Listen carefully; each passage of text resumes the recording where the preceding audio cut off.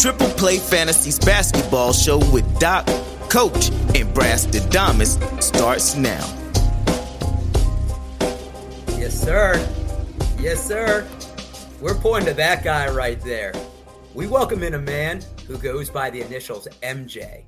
This Hooper scored 5,863 points with 11 franchises over his 12 seasons, getting buckets like he's trying to catch rain. He's also a hashtag girl dad and television star as he appeared on Super Nanny. The man who loves boxing events and live streams his Instagram on there, preferably while smoking a cigar. If you're ever feeling down, go to his Instagram for some motivational quotes. He might have the nicest Christmas tree I've seen, and nobody is judging if he keeps it up until May. The man with two first names, we welcome in Mike James. What is going on, my man? How you doing, man? I appreciate being here. It's a pleasure, and I look forward hanging out with you guys today.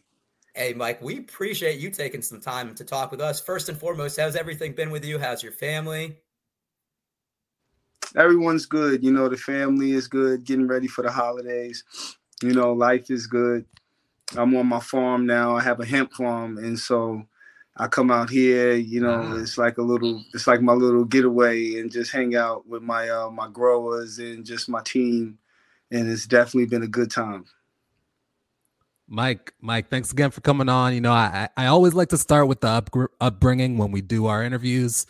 And I already know, where you grew up means a lot to you because I'm talking to a man that refurbished his childhood basketball courts in Amityville, New York. So I'm curious, can you talk a little bit about how Amityville, shaped the trajectory of your b-ball career? A guy from my neighborhood had a quote on his Instagram where he made the statement, I'm from the neighborhood where, all the tough guys, all the gangbangers, all the killers, the drug dealers, you have to know the difference between, and so it's no different than any other neighborhood where kids had to know the difference between, what street to go down and what street not to go down at certain times, right, and what people to hang around with and, who the bad people, who the good people. And so, it's just one of those things that I had to filter early in my life, as a child, okay, these is killers, these is drug dealers, and so if I want to participate in these things, well, then it was always open arms, but I remained with $1 and a dream and held on to my dream, believing in myself, even though all this fast money was around me and all my friends were indulging in it early. I mean, we grew up as kids where you got your reputation from 10 years old to 16. What I mean? You was already a gangster by the time you was 11 years old. Kids was getting killed by and getting shot by grown-ups at 14 because they was such a menace to societies already. So if you was gang banging at 18, 17, 18, it's too late. You faking. You keep doing that. You had to already had that mindset when you was 12 years old, 11 years old. You already made those decisions to, start selling drugs. Kids were selling drugs in 6th grade, 7th grade. I was looking at kids with brand new, sneakers on and beepers turned on and, having that fast money. And it's everywhere. But at the same time, you have to be grateful to be able for the people that are in your life to help you filter through all of the chaos that's going on around you. Did people look out for you as like a hooper? I mean, not really.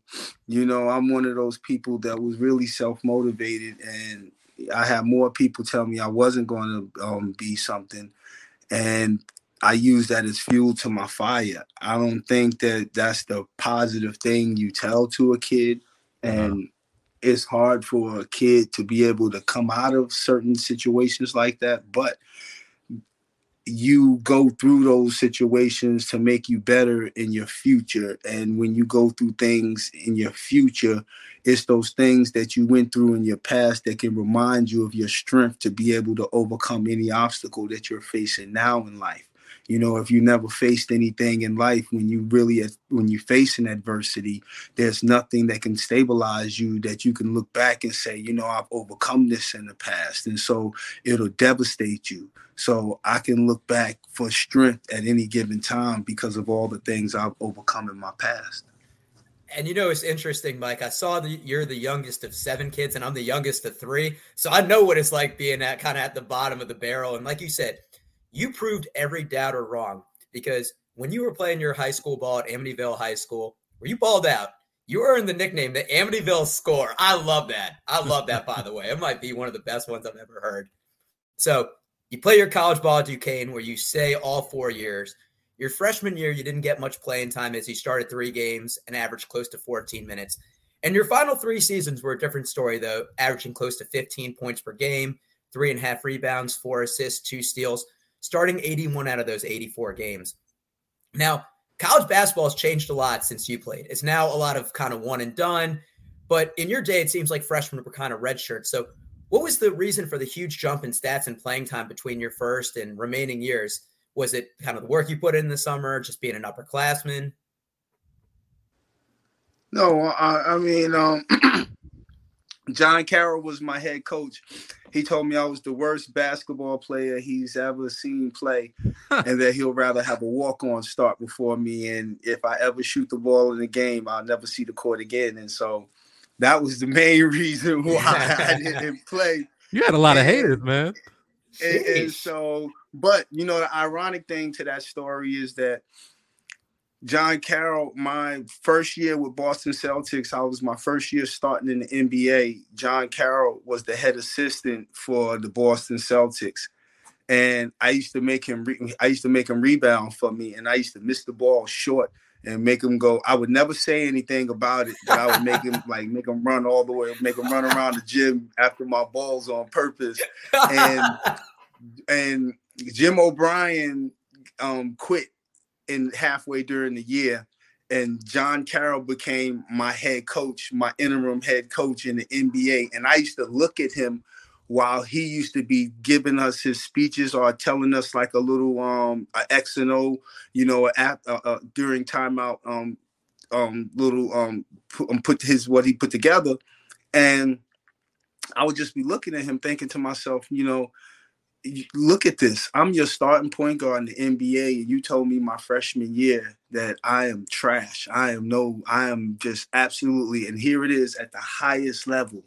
You know, you're my coach. And I was just used to think like, man, you don't try to break a kid. You don't just tell kids stuff like that. You don't try to make a kid feel like, you know, he's less than. Your job is to make a kid feel like he can be anything that he can. And if he can't, a kid is supposed to see his own potential and realize, you know what, I am not that good. But you're not supposed to be the one to break a kid's heart and mind. And it was always those type of stories, you know, that it was just fuel to my fire. And when he got fired, Scott Edgar came in as the coach my sophomore year, and I was myself. I was able to play, and I was third team All-Atlantic 10. And then my junior year, you know, I was a little cocky and arrogant going back into the year thinking it was going to be whatever. And I basically had the same exact season I had as my sophomore year, and was real frustrated about that, and would put in a lot of work going into my senior year. And was just Jason Matthews, you know, I used to play with the Pitt Panthers. He used to do a lot of work with me that year. And I just really started thinking about being like a really dominant player. And I made first team All-Atlantic 10 my senior year. And every game that I played, I just wanted to prove that I was better than any guard in the Atlantic 10. I mean, and you made your mark. You talked about having that A-10 first team honors your senior year. When you graduated, you were the all-time leader in steals, 5th in assists, 10th in points, and you declared for the 1998 NBA draft, but you ended up going undrafted. Instead, you decided to play with overseas. Look at this though. I I don't mean to cut you off. No, but even getting drafted to Duquesne, you know, Danny Holzer was the assistant coach at Duquesne, and they gave me my scholarship out the park. You know, I wasn't, they had one scholarship left and it was at Roosevelt Park. My AAU coach was like, yo, Duquesne is coming to visit you. And I was like, Duquesne, who is that? It was like August. So it was late in the summer. And I was like, what is that? I was like, is it D1? He was like, yeah. He was like, you better not mess this up, Mike. You better be in the gym. You better be in the park tomorrow morning. It was like 7 a.m. We was all playing. I made one move, like split like a defense, put it between my legs, split a defense, and came down the middle and dunked it. And he saw the move, was like, I'm bringing him on a visit on Tuesday. And after when I went up there, you know, John Carroll, he didn't know nothing about me. So I guess that's the reason why he told me I was the worst shooter. But he was like, listen, I played against they starting point guards and destroyed them. They loved me. He was like, listen, we can't sign you. Just trust me. The first day of school, this is the first day of school. He wrote on like a sticky note. He was like, this is the first day of school. This is the assistant, the secretary's name. Call her. You're going to have to go to orientation. Trust me. You got a scholarship. We can't give you no letter of intent. Just come to school the first day and you're good. Like, high five. Like, that was my way so that's what got me to Duquesne in the first place, was that story in itself was crazy. That's crazy. So go ahead, what you were saying about after Duquesne. Because I mean, what Eric was saying, like, about after Duquesne was like you declared in '98 for the draft, and then you ended up playing overseas with French and Austria. But I'm curious, you know, what was your training process like leading up to the draft? You know, were NBA teams telling you that you had something you needed to work on to get onto their radar, or were they lying to you and telling you, hey, I'm going to draft you, just sit tight? Like, what was that process like? Well, I heard that I was going to be a late first round, early second round draft pick. I watched the draft, didn't get drafted. You know, going to Duquesne, really, they didn't really know what type of player I was. You know, they just look at me as just a scorer, and I didn't understand my IQ as a basketball player. And it's just unfortunate the way my team didn't register, wins didn't register the character of, you know, quality of who I was as a ball player. And in return, you know, that was given. But I decided, you know, just to train. I was training hard that summer, and I didn't get drafted. Then got an opportunity. Austria called me. They said they was going to give me like $30,000. I was like, man, I'm not going overseas for no $30,000, $1,000. You kidding me? Like, that ain't no money. Like, y'all tripping. But nobody else was calling me. So it was like I had to humble myself and swallow my pride and, you know, accept that job. And went over there, won a championship, and then said to the next year, I'll come back to the team if y'all give me 40. They laughed at me. I said, all right. So went back home that summer, still trying to get an NBA team to see me. And then went to Chalon in Champaign the next year. I couldn't get a job again that next year. After winning the championship, nobody wanted me, so I'm one of the last signed. Chalon won a Pro A team in France. They just made it from Pro B. They bring me on like a trial visit to like a tournament. Like, you know, we got your round trip already. Like, we bringing you here, but we already got your round trip. I go there averaging like 40 in this like tournament, get MVP of the tournament. They signed me to like a $40,000 deal. You know, I wound up almost being like a MVP in Pro A that year.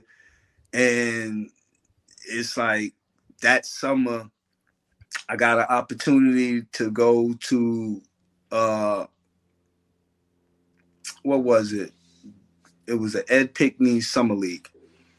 And that Ed Pinckney Summer League, it was in Miami. And you know, when we first got there, it wasn't playing me. And they was playing against the USA national team. Jason Williams, Steve Blake, all of these guys was on the team at the time. And, you know, played me, and Jay Wright was the coach. So the first game that I was there, they didn't play me. So Jay Wright, after the game was over, he saw me and was like, Mike James. Oh, he was like, he looked at Ed Pickney and the other guy that was managing the tournament and was like, listen, I'm gonna tell you guys this. This is my biggest mistake, one of my biggest mistakes that I've made in college recruiting was not recruiting this kid right here. He used to be in my backyard since 10th grade, kicking my backcourt ass every single year, and I watched him. Every year, and I did not pay attention to what. So he was just talking all this, and this is after he just won the world, the championship, and so he's a big name. And I'm sitting there, so now that gave me some credibility because no one knew who I was. And then when he so after that, the next game they played me, when they put me in the game, Stephen Blake couldn't get the ball over half court. Jason Williams couldn't get the ball over half court. Like, I was destroying them. And they like, who the hell is this kid? Like, who are you? And so, they played me, and then I killed that whole summer league. They started saying they're going to get me some connections with the Heat, yada, yada. And my wife was pregnant that year with my firstborn. So she's about to drop. I'm like, it was a big game. Like, the championship game was like that Sunday. I was like, listen, I got to go. Like, Saturday, I can't be here no more.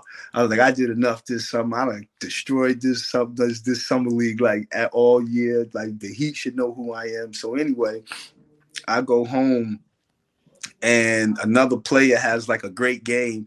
And the Heat came to the game and they signed him that year. My wife is pregnant. I go home. I haven't seen my daughter. So all of this stuff. So I go overseas again to Nancy that next year. But now they're watching me. They bring me that year. I almost up for MVP award again. Had a great year at Nancy. So that fast forward going that summer, I was living with my wife's mother, and we was in Louisiana, and I was training in a gym that was probably about 110 degrees, 20 degrees, no air conditioning, just a basketball, a bench, some dumbbells, running about 6 miles every day in that scorching heat, but that's all I had. So the Heat called me to come in for a weekend workout. I destroyed like every free agent that was there. They said, we couldn't evaluate you in 3 days. Can you come back? Can you stay the whole week? I was like, yeah. Like, are y'all kidding me? So then they brought in other free agents. I destroyed all those free agents. They said, we couldn't evaluate you in a week. Can you come back? Can you stay for another week? It was like, so we did that about 3 more weeks. And then they gave me a partial guarantee. I wound up being in Miami that whole summer. And then going into training camp, I was the last cut and for Rod Strickland. And so, I made it all the way to training camp. So I'm like, man, that's cool. I'm going back overseas. I'm gonna make some money now. I got a name now overseas. And, I'm finally about to really I'm about to get on a EuroLeague team, and I'm about to get this bag. So Chet Cameron was the head assistant for the Heat. He said, Mike, out of sight, out of mind. If you go overseas, they're going to forget about you. Go to CBA. And I was like, man, I used to always say, I'll never play in that dog league. That's a bullcrap league. I used to be like, ha, ha, ha, look at them guys. I'll never play in this league. And the very thing that I mocked was the very thing that I was in. And I wind up playing in the I wind up playing in the CBA, playing for Rockford Lightning. The first 5 games, this is probably when I was about to quit basketball. The first 5 games I was in the CBA, I was probably shooting about maybe 5 for about 60, 5 for about, I couldn't make a shot. I mean, after the game, I'm 1 for 22, 2 for 25, 3 for 18. I'm like, yo, I'm sitting there like, what is wrong with me? I don't understand this. And I can remember after one of these 1 for 25 games, I mean, I'm missing layups, missing free throws. Like I'm calling my wife and I'm on the phone with my wife and I'm just in tears. I'm crying. And I told her I can't take this no more. I said, I'm too good to watch myself play like this. And I said, I'm not mad at the person that has a hoop dream, but I'm better than the ball player that's going to play in this league, get a 10-day contract, and then be back in this league. And I said, if all I am is a 10-day contract ball player, I said, I'm not watching this no more. So she was like, no, just hold on, have faith, trust God. And, I'm like, God, I don't understand this right now. So the crazy thing is, fast forward, the next 2 weeks in the CBA, I'm the player of the week in the CBA. I'm averaging like 35 points, like 12 assists, 12 rebounds, 7 steals. Like I'm out of pocket right now, how I'm playing right now. And so like how I'm supposed to play, how I expect myself, what I expect from myself is what I was seeing now. Right. And they gave me player of the week. So the San Antonio Spurs was about to sign me. I called someone from the Heat and was like, yo, I'm about to go back to I'm out of here. I ain't in the CBA no more. I'm about to go to San Antonio. She said, what? She said, I'm going to call you right back. Next thing you know, the Heat called me. They guaranteed me for the remainder of the year. I'm a young boy. I think this is the biggest mistake I probably made in my career. Was not allowing Greg Popovich to be able to truly see my raw talent. Because the funny thing is, when I was in France, I played against Tony Parker right before he got drafted by San Antonio. Tony already knew who I was because I destroyed him over there. I think that, if Popovich would have saw who I was in my career, I think that he would have appreciated who I was more than any other coach that I had. And so that's how my career started. Came back to Miami, and it goes from there. You talked about those, 120-degree gyms where you're running 6 miles, and the Heat are notorious for their stringent conditioning requirements and brutal practices.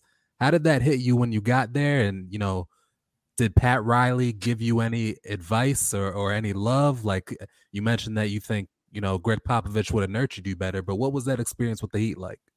Nah, Pat was amazing. There's 3 coaches that's given me my greatest words in life. Scott Egger, he used to always in college, say fatigue will make a punk out of you. And I used to always say I'm not a punk, so I won't even fail to fatigue. And so fatigue always became not a physical fight. I realized fatigue was a mental fight. Mm-hmm. And so I always took it like that more than, giving it to my body. I always gave fatigue to my mind, and I'm going to fight and I'm going to win. And Pat Riley, I remember we was in a meeting. He used to give us meetings every single day. Every single day we used to have to check our heart rate every week, our body fat. But we used to have meetings every day. And he'll sit and he'll patrol us and he'll just give us like a 10, 15 minute, he'll come up with something different every time. Like I used to be like, man, what is this dude going to say today? And so this one time, he's talking to us, and the most profound thing that he said, and it shaped my career. It was my rookie year. I had my head down, and he said, the way you respect a ball player is by not respecting them at all. Ooh. And I looked up, and I said, I said, Coach, like, screw him? Like, I don't really want to tell you what I wanted to say, but it was like, like, F them, like, for real, don't matter who they are. Like, bet. So when I had that mindset of, like, just this angry hooper, it was out of a level of respect I have for you. And the level of respect that Coach told me how I'm supposed to show how I got respect for you. I ain't going to show you no respect at all. And Larry Brown, You know, Larry Brown, he always used to tell us to play the right way. Play the right way. That means play the game the right way. Always do it right. And, you know, from there, those things has always been something that's always been profound to me. And you know what's interesting? So we talk about Larry Brown because you ultimately go to the Pistons. You win the 2004 championship. And now I understand why you and Lindsey Hunter were nicknamed the Pit Bulls from Rasheed Wallace because of the aggressive defense you guys played. I think the 2004 finals are interesting because the Lakers had some of the bigger names in the series, Kobe and Shaq, Karl Malone and Gary Payton at the end of their careers. However, the series wasn't even close. You blew them out 4-1. They averaged 81 points per game for the finals. They didn't even hit 100 in any game. What was the attitude in the locker room? And I know you still got that ring, right? Of course I do. Well, my dad has the ring. You know, when I won the championship, I always gave all my trophies to my dad when I was a kid. So I looked at the championship ring as a trophy. So I gave it to him. You know what I mean? And he cherished it and he rocks it. But when he on his deathbed, I'm like, my dude, you don't need that no more. Let me go to the grave with you. You ain't taking that to your grave, dog. You don't need that down there. You don't need that down there. Let me get that. But what was the question? I'm sorry. Just kind of the attitude, because I feel like the Lakers were the favorites on paper. You know, relatively, they're coming off a three-peat. It's not even close. We felt like it's going to be hard to stop Kobe. It's going to be hard to stop Shaq, but ain't nobody else on y'all team scoring. Like, nobody else on y'all team scoring. Like, we basically was like, we respect you, Shaq. We respect you, Kobe. Get your 40, Shaq. Get your 40, Kobe. Everyone else going to get 2 points, 1 point, 3 points. Like, ain't going to be no Derek Fisher 15. Ain't going to be, no Gary Payton 12, no Karl Malone 18. Y'all guys' water hoses are completely shut off. We know the greatness of those two guys. We didn't take away from their greatness. You see what they did during the series, but look at the stats of the rest of the team, and that was our focus. That's really what made them fall apart. Like, Karl Malone retired, Shaq then goes to the Heat, and the Lakers kind of go through a rebuild. So, I mean, you guys play a role in that for sure. So the following season, you're with the Bucks and Rockets. You average double digits per game, mostly off the bench. But I want to go to the next season in 05-06 when you were with the Raptors. So you average career highs in points, 20.3, assists at 5.8, and rebounds at 3.3. You start all 79 games you play in. However, there was an article from the Minneapolis Tribune writing off your big season, saying your playmaking abilities and commitment to defense were called into question, in stark contrast to your Pit Bull days with the Pistons. And this is a quote saying, previously James had started only 68 games, so some scouts wondered if those numbers were an aberration. Others felt his impending free agency affected his play, prompting him to seek stats at the expense of playmaking duties. So after that article came out, did you notice a difference in the suitors or the market for your services? Of course. The crazy thing is, I remember I had an interview where they called it like the angry interview. And what I was saying was, it's because of the way I came into this game. I have to almost be perfect in order for you guys to appreciate what I do. Right. Like, I remember they bashed me because I shot like 5 for 22 in the game, but I had 15 assists and like 12 rebounds. And I'm sitting there like, man, I'm shooting 49% for the season. I had a bad shooting game, but I'm still have 15 assists and like I'm still, like what else do you guys expect from me? But because of the way I came into this game, there's levels in sports. In any sport, there's levels. There's 3 levels. The first level is proving yourself.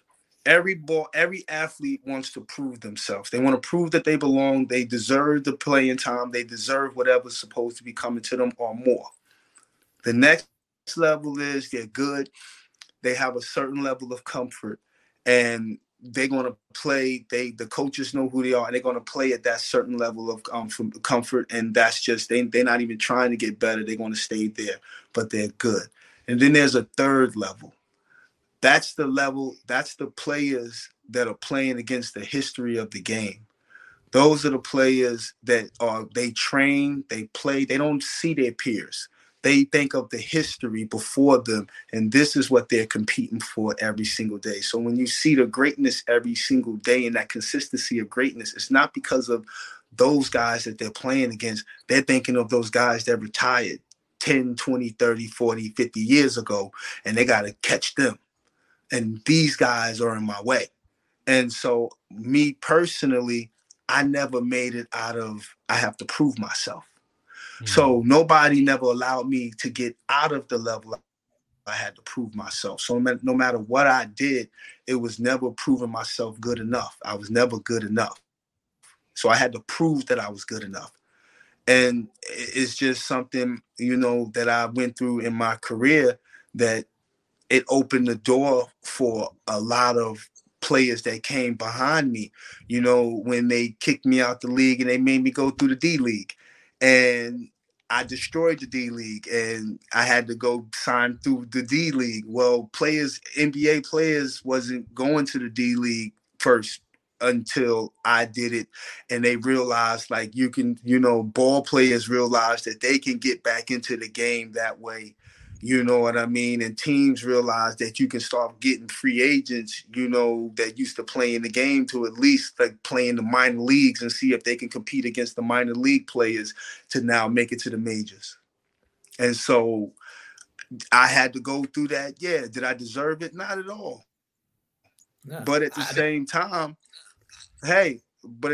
time, though, I'm grateful for everything that my game and the career was able to teach me, but it was difficult because what I expected and believed of myself, they always looked at me as I go to teams, they used to be like, yo, you just a backup third guard. I'm like, I'm killing your starter though. Like, are you serious? And so it was one of those things that you go through and you just appreciate it all. I remember I was 39 years old in Chicago. I just was 38 years old starting for the Dallas Mavericks. And the next year I go to training camp with the Chicago Bulls. I'm 39. And one of the trainers came up to me after training camp, was over. He was like, you know what's crazy, Mike? A couple of my friends were asking me who were the best players in training camp this year. And when I was thinking about it and I told them, I was like, the best players that are looking like this year is Joakim looking good, Carlos Boozer looking good. And he was like, Mike James. He was like, Mike James, like the best guard on the team right now. But I don't play in the game.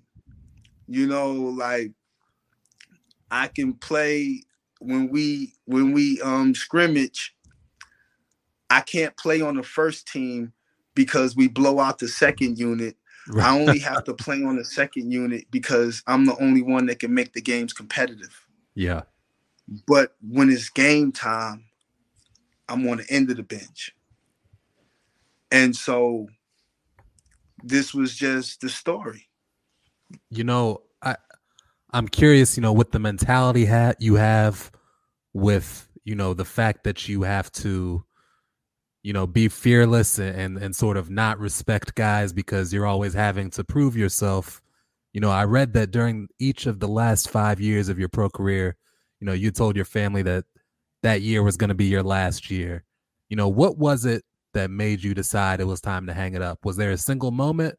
Or did everything just come to? I just got, just training just to train, and these guys just seeing that they not really seeing no quality in my play, and they're giving me a chance to prove that I have quality play.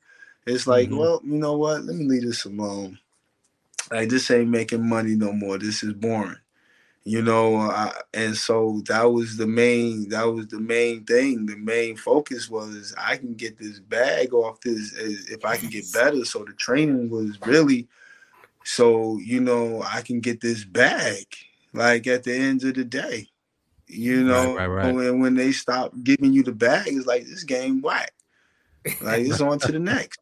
Like I love the game. I appreciate what the game, but you don't put forth an effort towards something that don't produce nothing back in return for you. And so I realized what you can get from this. So even as an old head, I'm like, man, I'm 38, just started last year. They done gave me 2 votes for all defensive team. You know what I mean? Like I'm locking up at 38 years old. Listen, I told Damian Lillard, I would love for someone to just bring this up to him because I remember we just lost to LA. We was in like the ninth seed, and we were fighting for the last playoff spot. When I got the starting position, we was in dead last spot. When I got that, took the starting position from Darren Collison, we was fighting for the 8th spot in the for the playoffs at the end of the year. And I remember we just lost to LA. Rick Carlisle's ripping me. You think you some hot, you've been playing well, and you ain't nothing. So I'm salty right now. I'm in my feelings. We playing against Portland the next night. So I run up on Damian Lillard before the game, and I said, I heard like this was like his 3rd year. I was like, I heard you that next up. I said, you that thing that they talking about now. I said, I bet you gonna bust my old ass, huh? I said, I want to see it. I said, I want to see it. So I'm picking them up full court. I'm turning them. And I remember one time on a screen, it was a screen, and he tried to like beat me off the screen, and then he passed the ball. And I said to my team, hey, watch my man coming off that screen, because my man ain't doing nothing tonight. I ain't going for none of that. So I'm yelling this, and I'm having this like back and forth with him, talking trash, all because, just defensively. Like that's where my mindset was. And if I would love for someone to bring that up to him. Like, did Mike James ever do that? And I did it in Portland. I mean, that's his home. That's his home right there, the Rose Garden. Man. So, Mike, post-career, you're involved. I mean, you have a great NBA career, and I'm glad the business doesn't stop, and that, kind of the capitalism, like business mindset's on your mind, like, money talks. So you're involved with 3B Farms Louisiana, which is a certified organic hemp farm, and Next Fight Up, which is a matchmaking company for boxing, MMA fighters, and promoters. Can you talk a little bit about those ventures? Oh, it's amazing. From promoting the fighters, man, I love fighting. Even when I go home with my visit my family, we don't talk basketball. My dad and I talk boxing. My dad and I, we've always talked. My family, my brothers, we get together. We don't talk basketball. We talk a little bit, just the generic questions, LeBron and all the Stephen Curry, but they probably don't know no other ball players that's out there. They talking about, who got the title and what fights were going on last week and what's happening in the boxing world. And so this has always been my heart, and to be able to be connected to the fighters now is a beautiful, it brings me joy. And just to see them, giving them a chance to be able to watch their record go from 0 to, world champions, but to watch the travel through it all, man, is an amazing journey. And I love being a part of it. And I have a great team, man. You got to check us out, nextfightUp.com. We put on shows in Houston, Texas, and we put on shows in other cities as well. So if you looking to put on a show in one of their cities, man, hit us up and let's bring some boxing to your city. And hey, also, 3B Farms is amazing, man. I have a great team. With me. My grower is Black Albert Einstein. When it comes, he has 2 green thumbs, man. And I'm just grateful for being in this field, especially at this time. And we're in the beginning stages, and what we're able to see in these the future is we can't even imagine, the numbers that we're talking about. Okay, I love hearing that. We were talking with Mike James, NBA extraordinaire, a guy that certainly keeps himself busy. Mike, we like to get our guests out of here with a little triple play rapid fire, some this or that questions. You game? Oh, let's do it. All right. You probably haven't been asked some of these before. So the first one, we'll stay with basketball. The favorite jersey you wore just based on appearance. I feel like you're going Raptors red. You said my favorite jersey? Yeah, just based on appearance. Based on appearance? I would have to say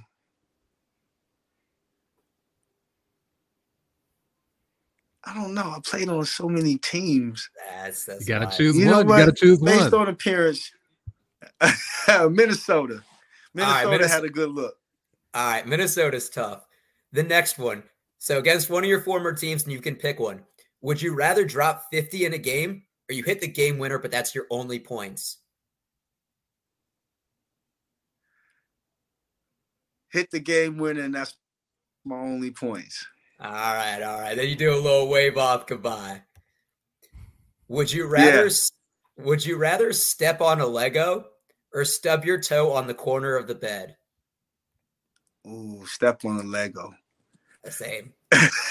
that corner of the bed hits hard. All right. Rank these in order. Pancakes, waffles, and French toast.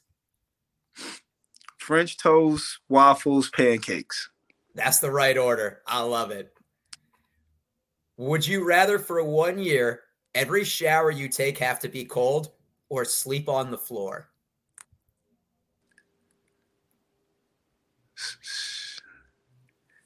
For 1 year, shower cold.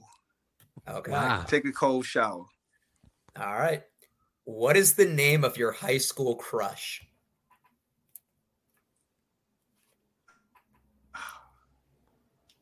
My guy Eric's the Feds, man. I want to get you in trouble. So we can skip this one if you want. She broke up with me. We was together, then she broke up with me. I broke up with her, and then she didn't want to get back with me. And I was trying every year. But it's all good now. He's got the family. He doesn't think about it. Oh, it's all good now. I got my baby now. She's happily married with kids. I'm happily married with my family. There you go. It's a happy ending. I saved some of the best 100%. Ones for last.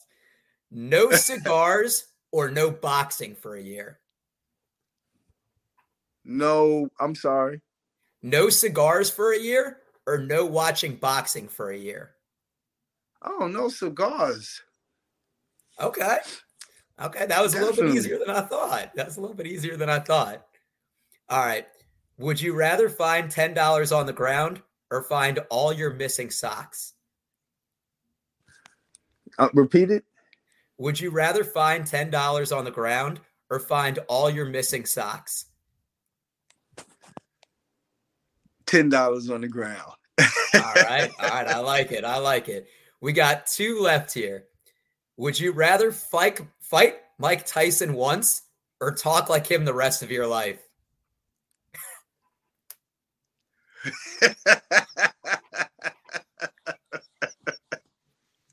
know what? You're a funny man, huh? You're a funny man.